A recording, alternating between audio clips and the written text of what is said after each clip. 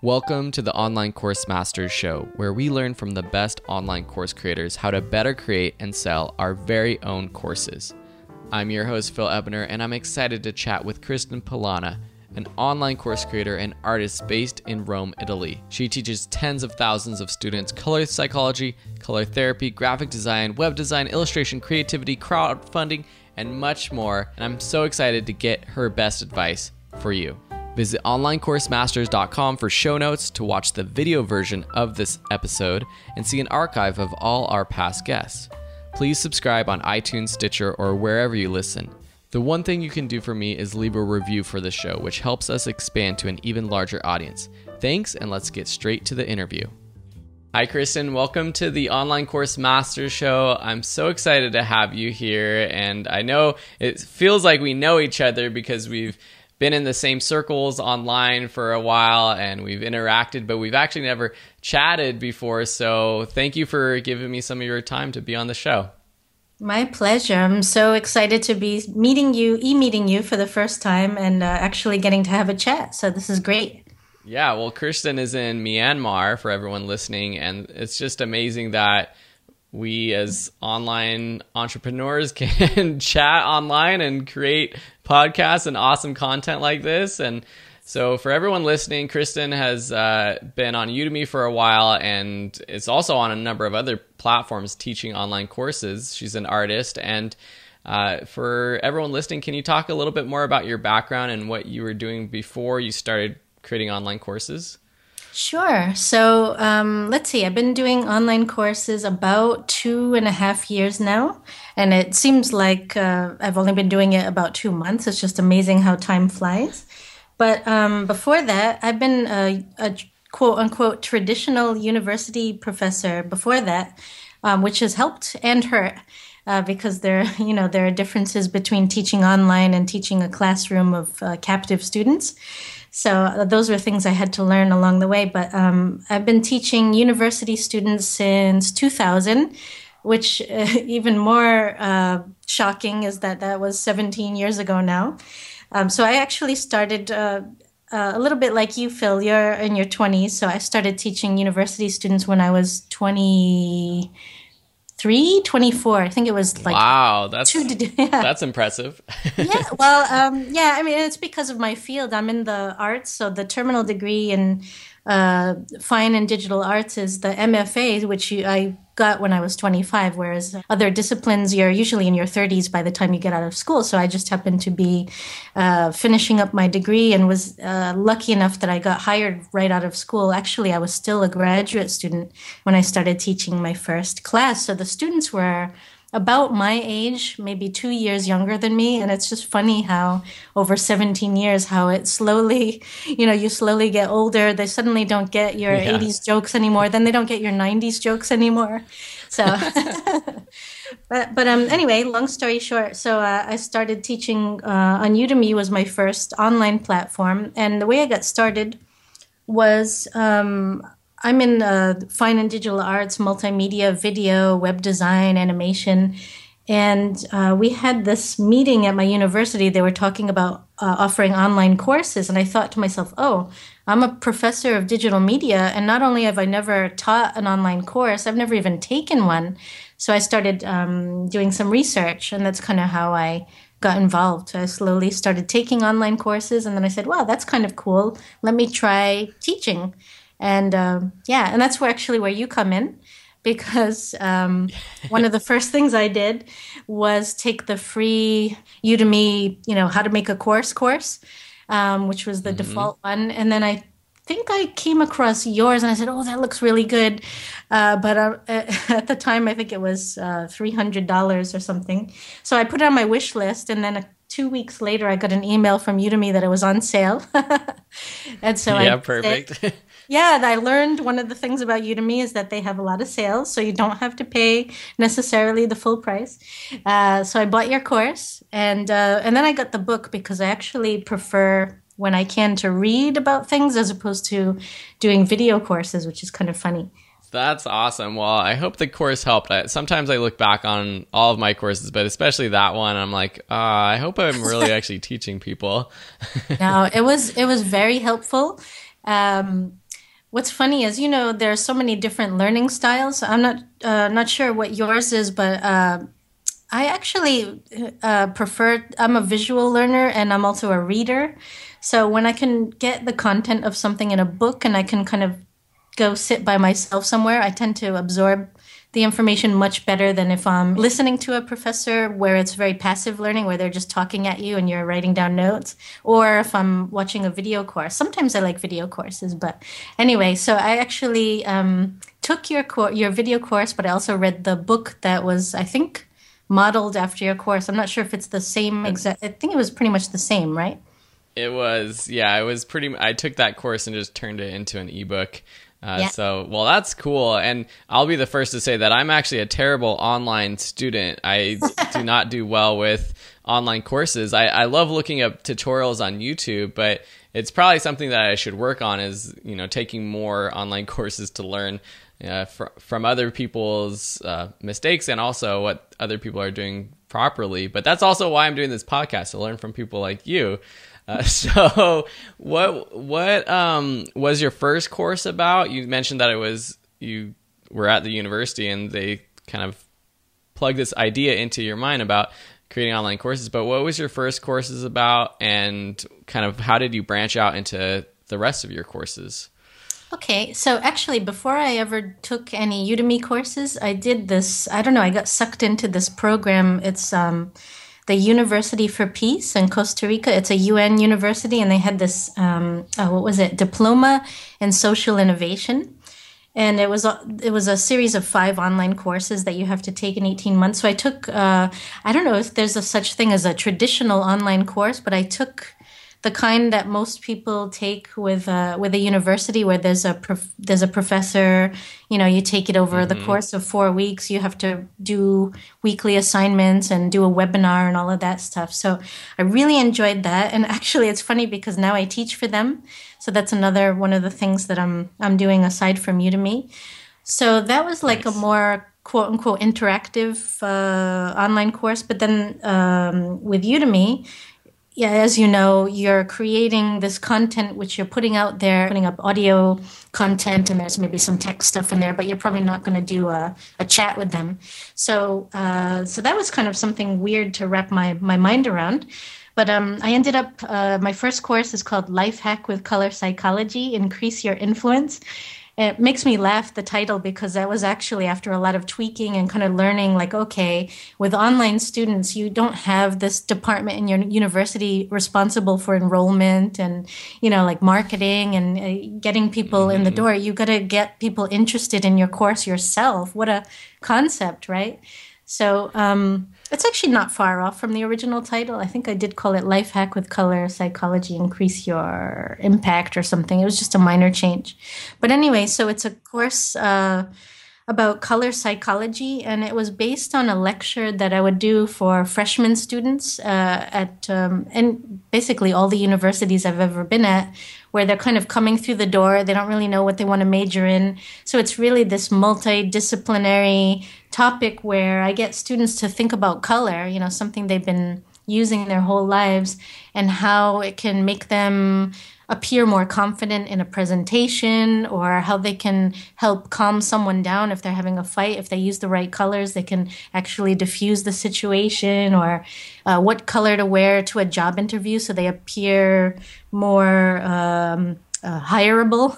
Yeah, so that was my first one. And, it's 2.5 years old. It's still one of my most popular courses. And just a couple of months ago, I teamed up with Sharon Rummel. She's a guru, spiritual yogi in Australia, and we did a color therapy course together to complement that one. So it's kind of come full circle lately. Nice. Well, that's awesome. And one thing I love about looking at your courses, and I kind of watched, I'm actually enrolled in that first color therapy course. Cool. And I just love how there's a lot of consistency with all of your courses. And for people listening, they can find Kristen's courses and website and more information at kpalana, PALANA.com.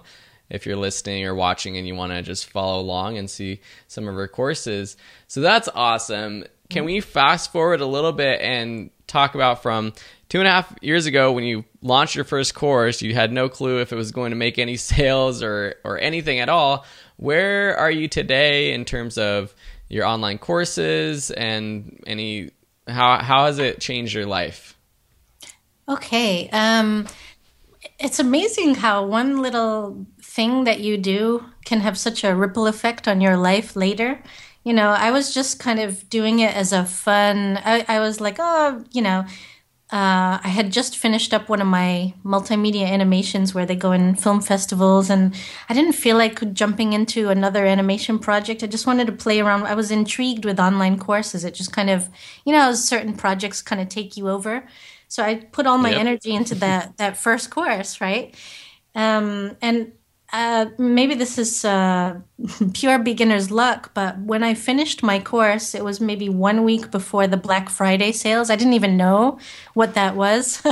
Yeah, I didn't know anything about the sales rhythms or, I am still very much a marketing sales novice. I just imagine what I could do with someone that really knows about all of this stuff, but I've been learning. But anyway, so when my first course came out, it was featured as a new and noteworthy course. I think I put it up and overnight, I guess some people stumbled into it and were leaving reviews. So that then made it eligible to be in the new and noteworthy section where Udemy features the course somewhere on, a more prominent page. And my first day, I think I made $300. Wow. Yeah, which never happens, by the way, beginners, especially if you're starting, in October or starting in April or July, something like that. So that was really unusual. That never happens. And then it kind of trickled off, and then it kind of picked up again. So I think maybe my first course, my first month, I made maybe $400. And I was like, wow, this online course thing is really cool, Excuse me. Sorry, can we pause just for 1 second? Yep. Sorry, one of my sons just woke up. I just wanted to say 1 second. Are you enjoying this episode? We hope you're learning to become a better course creator. If you want to fast track your success, get the free 7-step guide to success at onlinecoursemasters.com. Now let's get back to the show. I knew that was going to happen. No problem whatsoever. So that was my first course, and I made a lot of money with all of these forces beyond my control, but in a good way, helping me, the wind at my back, so to speak. And then December came around, and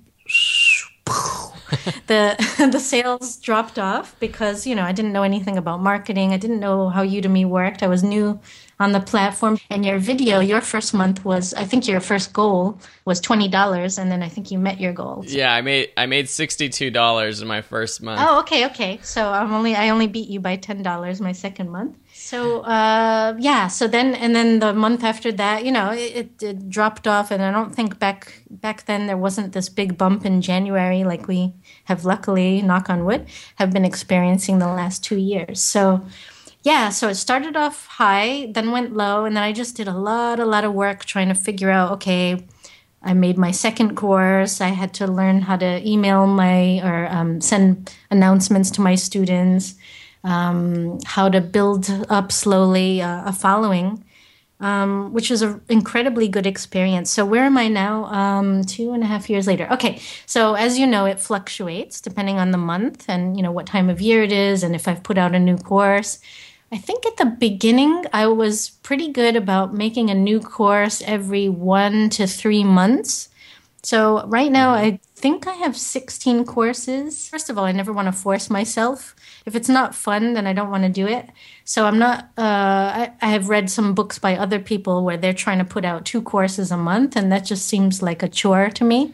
So so I'm just trying to follow a natural rhythm. When I want to do a course, I do it. And if I don't, I'll just turn my energy somewhere else. But I would say Udemy alone, I would say I make between 500 to 1,500 a month, depending on the month. Nice. From Udemy alone, which is good. And it's great because I've done most of the work already. And now it's just, answering students questions and when they ask and that kind of thing. And then with other platforms and other online teaching, I would say it's between 1 and 3,000 a month from online teaching. And then that is only part of what I do, because then I also teach in person here in Myanmar, which is new for me.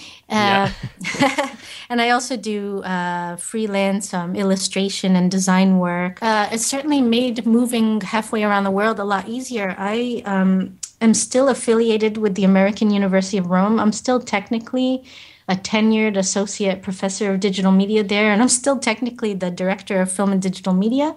But I've been away on a leave of absence for about a year and a half now, and I've already spoken with them. They know, so I can say it publicly, that it's unlikely that I'm going to be able to be in two places at once. As much as I love that university, and they've been kind enough to love me back, I cannot teach in Rome, Italy from Yangon, Myanmar. It's kind of impossible.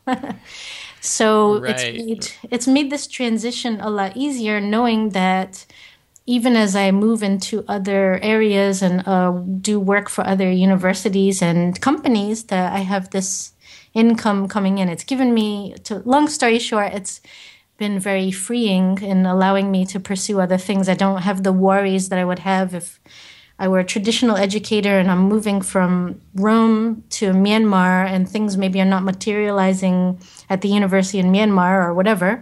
I don't have those worries like, oh my gosh, where's my money going to come from? I have these other things going. That is, exactly what online courses is about. And I think that's what a lot of people where people want to get to, is having just a little bit of extra money. This isn't going to become a full-time thing for most people, but it can really become a little bit of extra money just to cushion those changes, whether it's changing jobs or moving to a new city.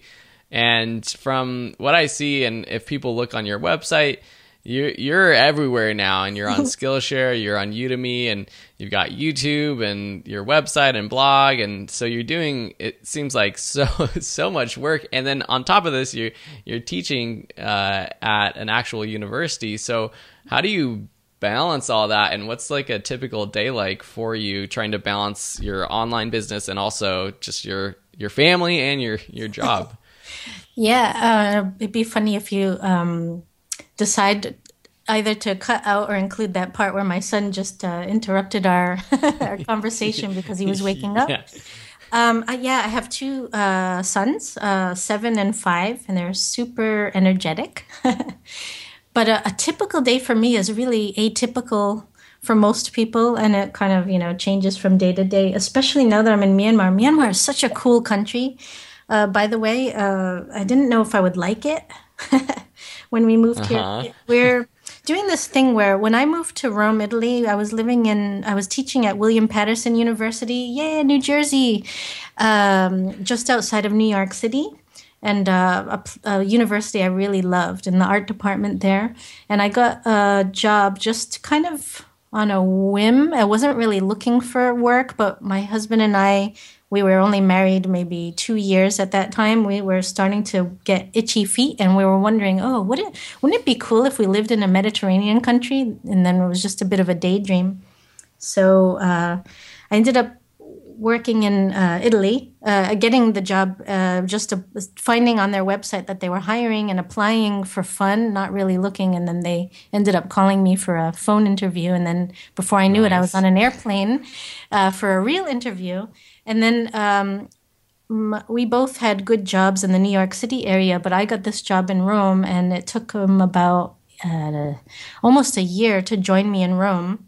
So he followed me to Rome, and then when we decided we wanted to move on from Rome, he took the lead this time around. So he's with the World Food Program. That's the UN organization that feeds people in disasters, or, if there's an earthquake or a famine or, that kind of thing. So we're their headquarters is in Rome, and a typical day. So I said, you know what? You followed me to Rome, so I'll follow you to Myanmar, even though I have this lifetime, basically a tenured job is very rare these days. For a professor, it's basically a lifetime contract. So there's been a lot of forces at work, like, oh my gosh, I must be so stupid to turn down this lifetime contract in Rome. But, it feels right to us to have made this move. So we're here. And a typical day for me is we get up, we run around like crazy trying to get everyone ready. I drop my kids off at their school. It's an international school, but it's mostly Myanmar kids. So they've got this immersion in the local culture, which is cool. But then it's an American That's curriculum. awesome. Yeah, it's really cool. I love this school. Thalon International School. It's only in Myanmar, I believe. But so I drop them off there. And then I'll go to my office at American University of Myanmar. So they weren't hiring.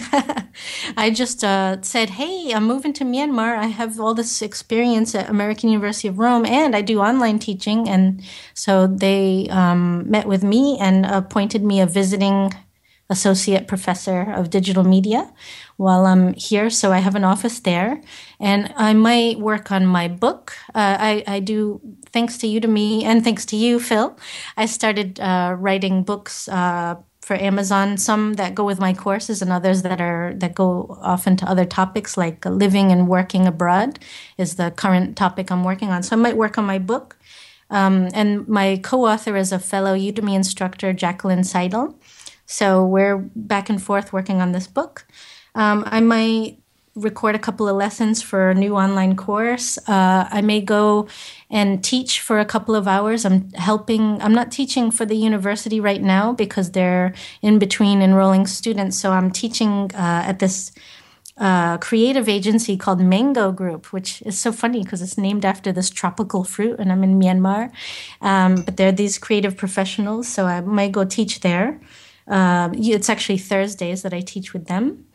What else? Yeah, I mean, and Wow. Well, that's a lot. yeah. I feel bad because it's actually quite a lot of stuff going on, and there's even other stuff. So, Well, that's really cool about the books, and I kind of want to hear about that, more about that too. But I want to hear about your experience teaching in person versus online courses. I think you mentioned something about it was a good and bad thing to be a university professor, and you're the only one that I've talked to on this podcast who has actual, I would say, traditional teaching experience. So what did you learn about online courses from teaching in your classes, and maybe what mistakes did you make as well?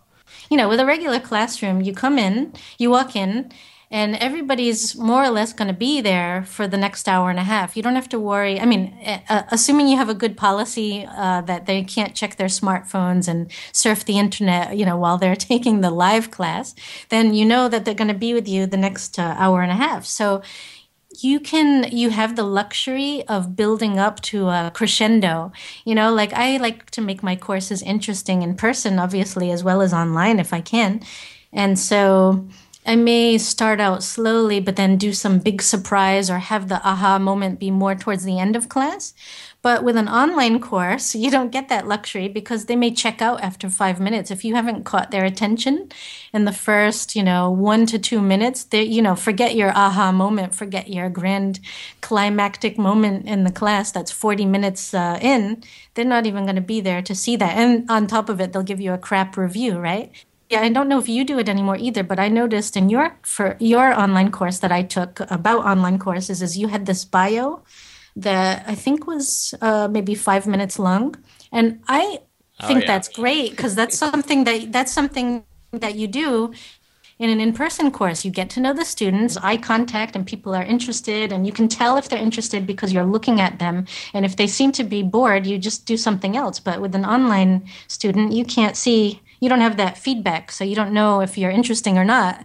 So one thing that I changed is I used to have like not a long bio, but I had a 2-minute bio, and now I just maybe introduce myself 30 seconds into my intro lecture. So I combine now with my new courses an intro lecture and then 30 seconds about me, it's not easy to introduce yourself in 30 seconds and cover all the right things and be interesting. Because I had gotten a few comments from students like, oh, it takes so long to get started, that kind of thing. So yeah, you have to be interesting in the first couple of minutes. You have to give them a nugget of information that is exciting and interesting in maybe the first 5 minutes. And you can't. You don't know if the student's going to take your lessons in order, or if they're going to finish them. All of those things. So those are important things for traditional educators to know, because you got the captive audience for an hour and a half to 3 hours, however long your course is, and then you know that because they paid for this course, and you assume that they want to pass the course, that they're going to be with you for 14 weeks. So that's a huge difference. That is really good info. And I think your idea about creating a book or course or some other training for traditional educators who want to create their online course is a great idea. And on that topic, what advice do you have for those types of people, but also just in general for new instructors on coming up with a topic for their first online course? Okay, so I think there are two schools of thought on coming up with course ideas. There's the marketer's approach. People search keywords and they think about in advance what are topics that people are interested in and could potentially become really popular. And I think that's a very smart approach. I, on the other hand, am not so smart.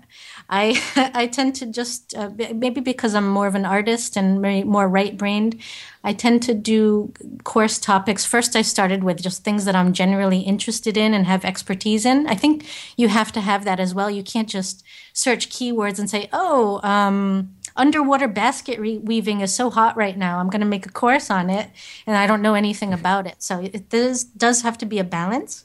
But for me, I'm much more loosey-goosey about it. I do courses based on what I know, what I'm interested in, and it might not have much to do with the last course I did. So I don't try to make them all about web design, for example. I have courses on crowdfunding, color psychology, color therapy, which are all three very different areas.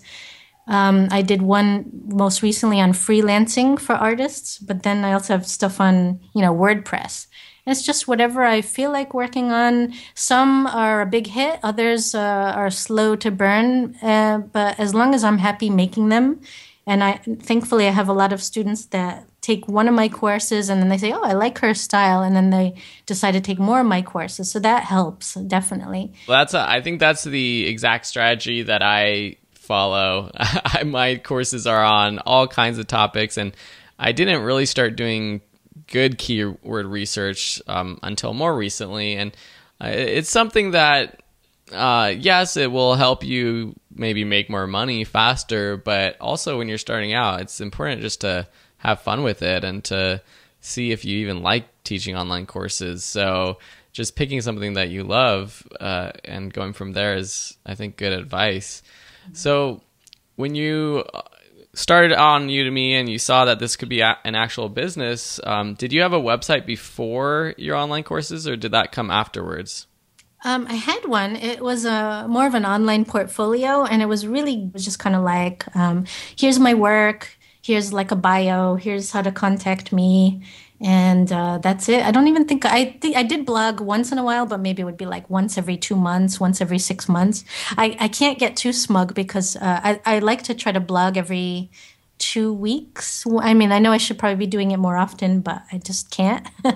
But I think the last time I blogged was around New Year's, the New Year's post. So I am, it's like 20 days ago. So I'm kind of getting away from my normal goal of every 1 to 2 weeks. But my website now is much more interactive. It has, my educator section. You can find my online courses. I started illustration and freelance services, so that's on my website. So it's definitely changed a bit since the beginning. So with your courses, you're promoting them on your own site. What about promoting the new courses on Udemy? This is something I haven't talked to many people about on this podcast, but what's your strategy when you launch a new course? Promoting a course. So I don't know. Honestly, I'm still figuring it out. I don't know if I'm even doing it right still, 2.5 years in. But one thing I've traditionally done is first I've built up social proof. So that is, getting students in the course. So I have my own Facebook page. So I'll give a certain number of free coupons to people that follow me on Facebook. And maybe in my newsletter as well. So I have a mailing list now, which I didn't have before. It's not a huge mailing list, but I like to give people a reason to open my emails. So, so usually with every email I send, there may be something in there. It could be a free, limited number of free coupons to an older course, or free book for one day, or that kind of thing. So that's one way to get people in the door. These days, in the early days, I would give away like 1,000 coupons. I don't really do that so much anymore. I don't have to do that anymore, thankfully, because now I've got about 30,000 online students on Udemy. Some of them are in private courses, so I think a little over 20,000 show up in my profile there. And then I have a few thousand other students on other platforms. So I don't have to give away so many freebies because there are a lot of people that will buy the course as soon as it comes out. And I'll give a launch discount as well. So that's another way that I promote courses. So I start out with my closest friends and online instructors. I offer them like a free review copy. So if they're interested in my topic, they will come in as a student, and if I'm lucky, they'll take the course and maybe they'll leave a review. So that's great, because I think getting students in the door and getting a couple of reviews are very important in the first week if you can. And then I will send a promotional announcement to my students, letting them know that there's a new course, and here is a launch coupon so you can get it at the very best price.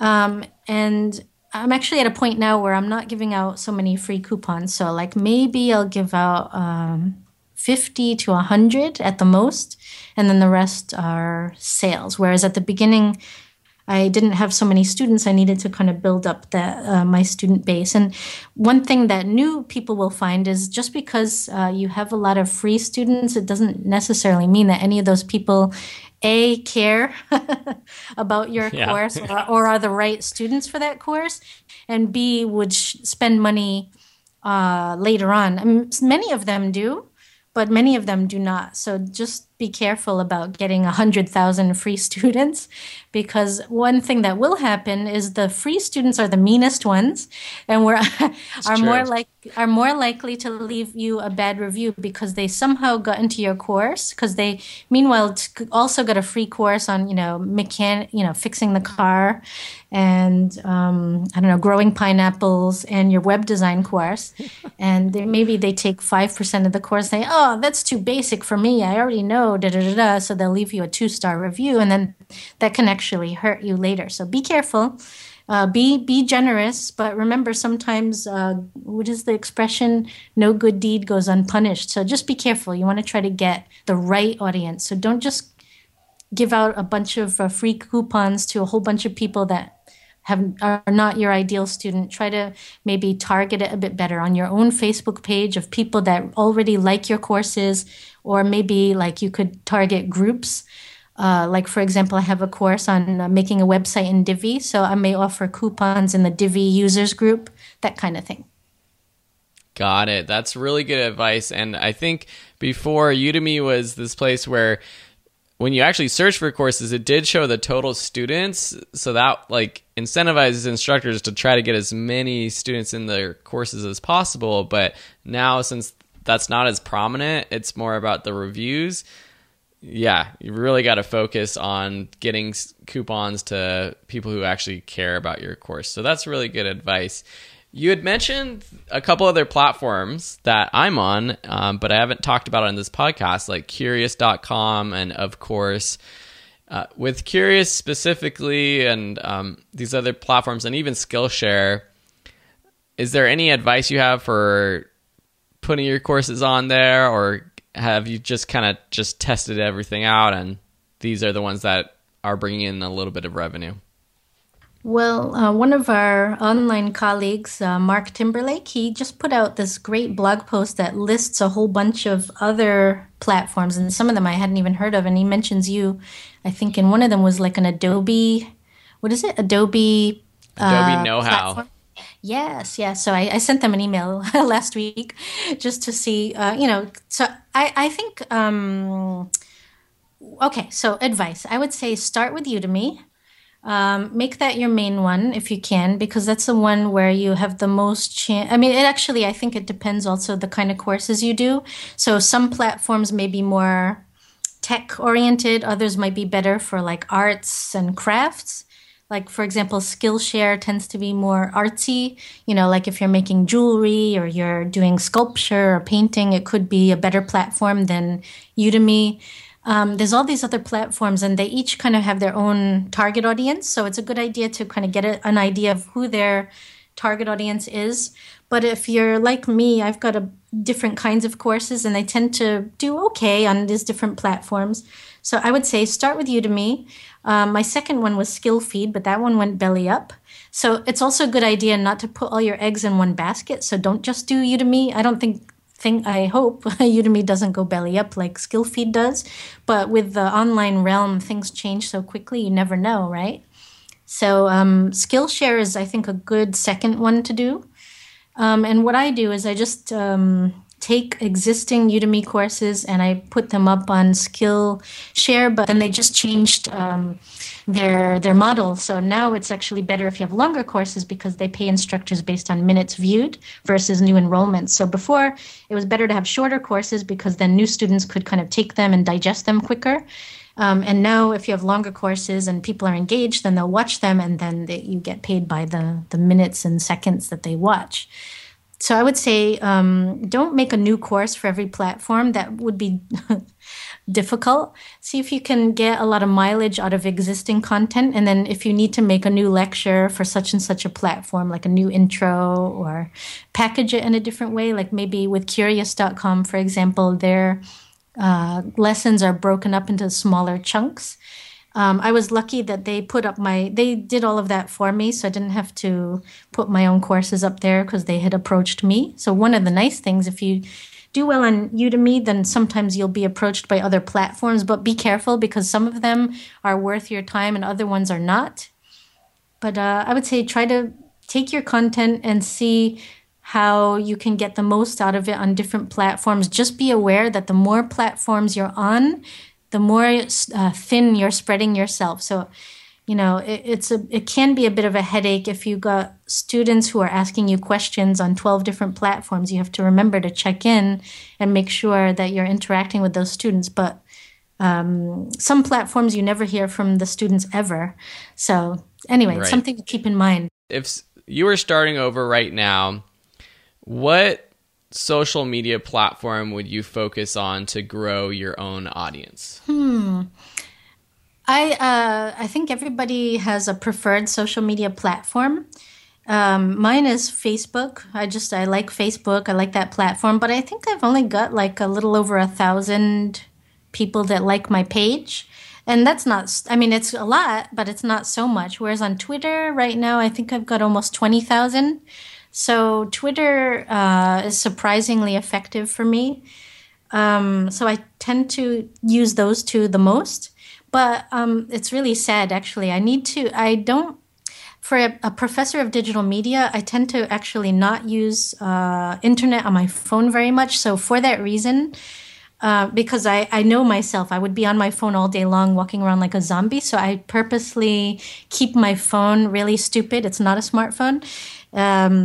And as a result, I'm not really on Instagram yet. So actually, that's on my to-do list this week. I'm on Instagram. I have all these followers, but I don't post to it because I don't have the app on my phone to actually post to it. But that's on my radar because I'm an artist. And I think if you do a lot of visual stuff, it's good to be on the visual platforms like Pinterest, Instagram, and that ties in nicely with Facebook and Twitter. It's good to get like a post planner or something where you create content and it posts to the different platforms for you. So you're not sitting there all day, fussing with 20 social media platforms. That would be like shooting yourself in the foot. Who has time for that, right? I think Facebook is an important one. Facebook and Twitter are the two main ones.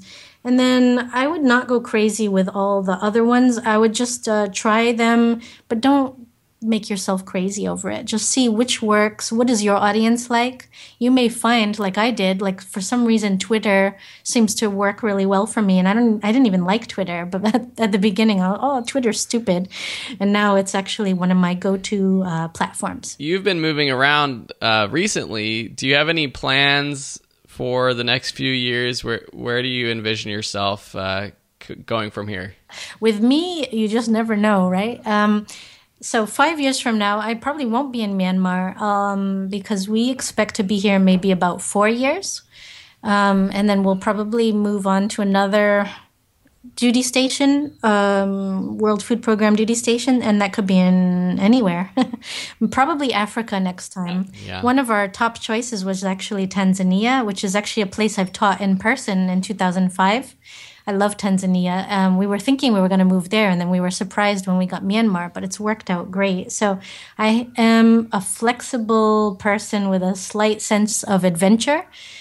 So I don't know where we'll be 5 years from now, but I think that I'm actually, at the moment, I'm doing online courses, but I'm doing much more with my illustration and artwork.